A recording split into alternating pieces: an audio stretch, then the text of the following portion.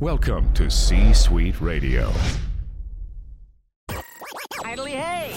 Welcome to another episode of The Brett Allen Show, Prepare to be astonished! a pop culture podcast. Join Brett weekly as he interviews your favorite celebrities from film, television, I'm back in business, baby! comedy, and much more. Inconceivable! Plus, you never know who will stop by. Dude, we are so gonna party! Now, here is your host, Brett Allen.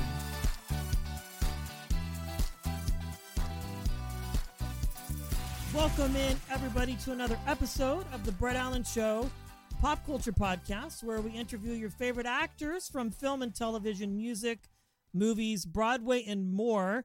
And the hits just keep on coming for the show. You can find us on social media as The Brett Allen Show.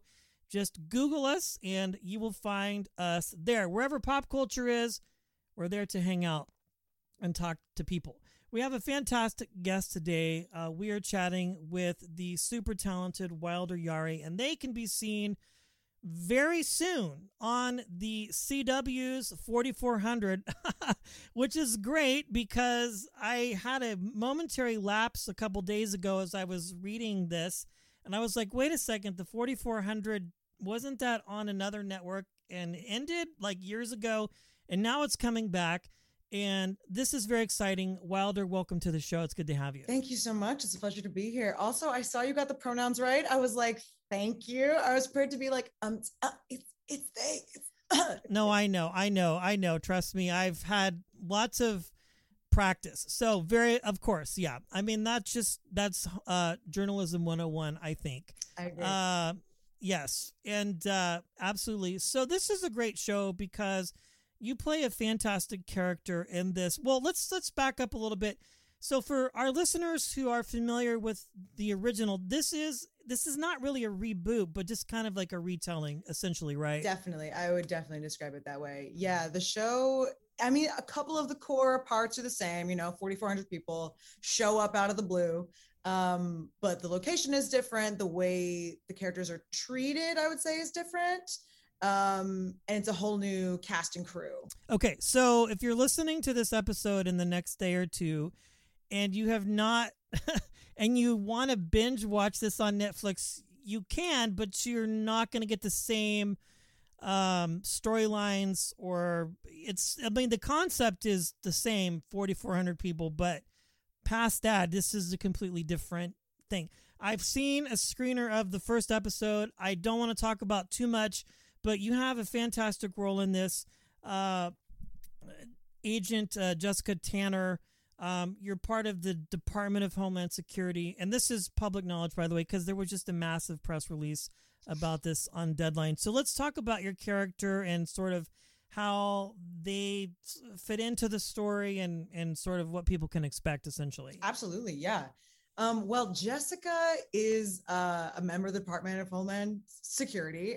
She is sort of thrown into the situation the same as everybody else. The show takes place in Detroit, and she is sort of tasked with figuring out who these people are, how they got there, and what potential threat they pose to society. Unlike the original, the 4,400 do not appear in the original show. The 4,400 appear in like this big ball of light. Everybody sees them. It's kind of public knowledge. Whereas our group appears in the middle of the night. So the government has their hands on it immediately. And it's sort of like local news, but it's not as widely understood. So pretty much they show up, they get taken to government custody immediately. And then it just gets handed over to me and a couple of other people. And they're just like, okay, who are these people? Why are they here? We got to figure it out.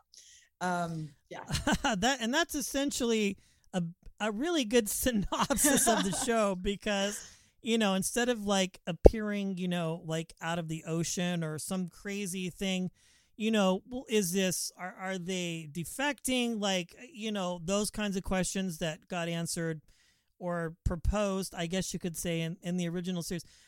The original one that I saw, I was a little late to the party on. I think they were just in their next to or last season, and I binged it on Netflix when it came out originally. But I'm excited because from what I've seen so far, this really is just completely different. Like you can't really compare the two. Totally. And you are dealing with a lot of different subject matter as well, from what I can tell, in the current culture that we're in, and sort of just really kind of addressing a bunch of questions. So I would imagine this is very important just for you as an actor to really kind of be able to tackle a project that's current and relevant, right? And although it is fun, and that's why we watch these things, but what are your kind of your hopes, if you have or can say, or maybe it's out of your jurisdiction, perhaps, in your opinion, like what people can expect, or what you hope they walk away from, when they get a chance to watch this again, because it's just fantastic. Man, that is a really great question. So there's sort of like a multi-layered answer. Essentially, if you go back and watch the original 4400, you notice that the show is punching like way above its weight class at the time and is trying to talk about these issues of racism and workplace discrimination and stuff like that. And it's not that they don't achieve it, but it was sort of way ahead of what was happening at the time. So this show kind of brings us back to those same questions. And something that I think that does really well is it shows the stories of the abductees right before they get abducted as well. So you get to know these characters on a different level and get to see what it was they were struggling with in the past, and then how that comes to clash with a United States that has changed, but also like kind of not that much in some ways. So I mean, what I hope people take away from this is, honestly, it's that people have been different for a very long time. And that's sort of a blanket term to say that, but we have this amazing group of characters that have been struggling with gender dysphoria, that have been struggling with family dynamics, with queerness, with racism, way back, 100 years back. These struggles are not new, and they're just as relevant as they are today as they were. Like, these are not new problems. And I also hope that everyone just basks in like the beauty of what happens when you have that diversity behind the camera as well as in front of you. Yeah, I think that's important, and I heard an interview one time with Denzel Washington. It was a film that he was in recently, and I'm not quoting this correctly, but they asked him, well, why did you choose to have a black director for this film? Why couldn't you have chosen somebody else? And he answered the question with the same way that you just did. It's cultural appropriation, it's relationships, it's connection, it's understanding, what things are like. And it's like, well, Goodfellas was directed by Martin Scorsese. It's about cultural understanding. It could have been directed by Steven Spielberg, but like it would have been weird. So I think the fact that that's a big statement, but it's true. Like, so to have people involved in a project who understand these things, and like you said so eloquently, it's not anything new. It's things that have been happening for a very long time, but now is an opportunity, I think, is the tides are changing in Hollywood, and these projects are getting a different kind of attention than what they may have in the past, which is really unfortunate, I have to say. I mean, this show, going all the way back originally 2004, I think is when it started, or maybe, right around there. And again, sort of punching above the weight class of dealing with things, kind of like tapping at the wall, I guess you could say. And now you and everybody are coming along and wiping the fog off the mirror, so to speak, and really sort of letting people see clearly. And I think even in the press releases that came about this, when it was announced that,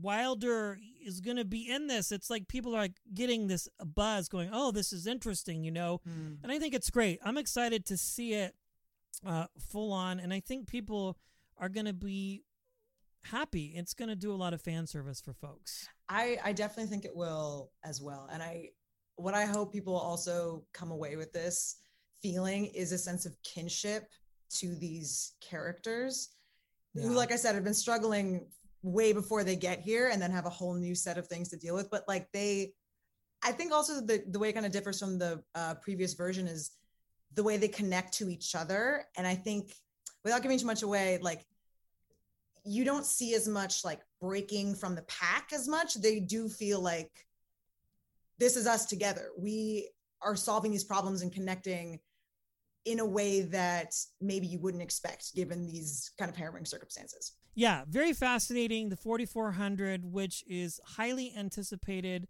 on the CW, and I think people are just going to be blown away by it. Like I said, the first episode was just so good, and now I'm waiting for more. So let's talk about some other projects that you have been a part of, because you've done a lot. You were on the second season of the Showtime hit series, The L Word Generation Q, which again was another Seminal. Retelling. What's that? I was like, seminal. Yeah. It was fantastic. Like, it just all these amazing things, and you've been a part of some film festivals and that sort of thing. But let's talk about this as we wrap up here. Sort of your introduction to storytelling, Wilder, and what really interested you in becoming a part of this crazy world of film and television and theater and all of the things. Right. All the things. Honestly, I was really into visual art as a kid, and got into theater pretty early as well. And my parents were like, okay, you're really annoying. Like, we got to outlet for this energy. And then when I was 17, I took this film course, this like acting for the camera course. We had to bring in examples of what we thought was really good film acting. None of us brought in anything. So a TA showed us what he thought was really good film acting. It was this show, this movie, Warrior, with Tom Hardy. Okay.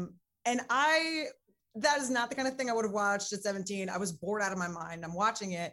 And I want to say Nick Nolte was in it. Don't quote me, but we are filming this. But anyway, there's like stellar acting happening. And as I'm watching this story that I just like could not care about, it struck me how beautiful the frame was. Like, I never thought about there was like a visual aspect to movies. I thought it was just like theater, but in front of a camera.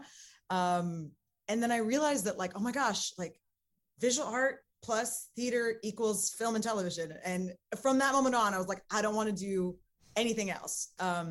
And have gotten the opportunity to work behind the camera as well, which has been a very like full circle affirming experience as well. And I understand too, as an actor, when you have that opportunity to get behind the camera, you have an understanding that's different, that how to talk to actors and interact with them and really get what you want. Basically, it sounded weird as a performer, like you know what I mean? Like how you can ask for things in their performance, because you've been on the opposite side where you've maybe had a director that might be difficult, so to speak, whatever that means, or just kind of hard to understand as a performer. Totally. Yeah, I think it's great. And again, a lot of these projects you've been a part of are just fantastic. The 4400, which will premiere on Monday. This episode will release quite soon, and you can see Wilder. They just do a fantastic job. Be sure to check them out on this amazing project. Wilder, thanks for joining me today. I appreciate it. Of course, Brett, it was a pleasure. That brings today's show to a close. Goodly do. Thanks for stopping by. If you enjoyed the episode, feel free to share it with a friend and subscribe. It's absolutely free. The views and opinions of the guests do not necessarily reflect those of the host. Autobots, roll out. Go home.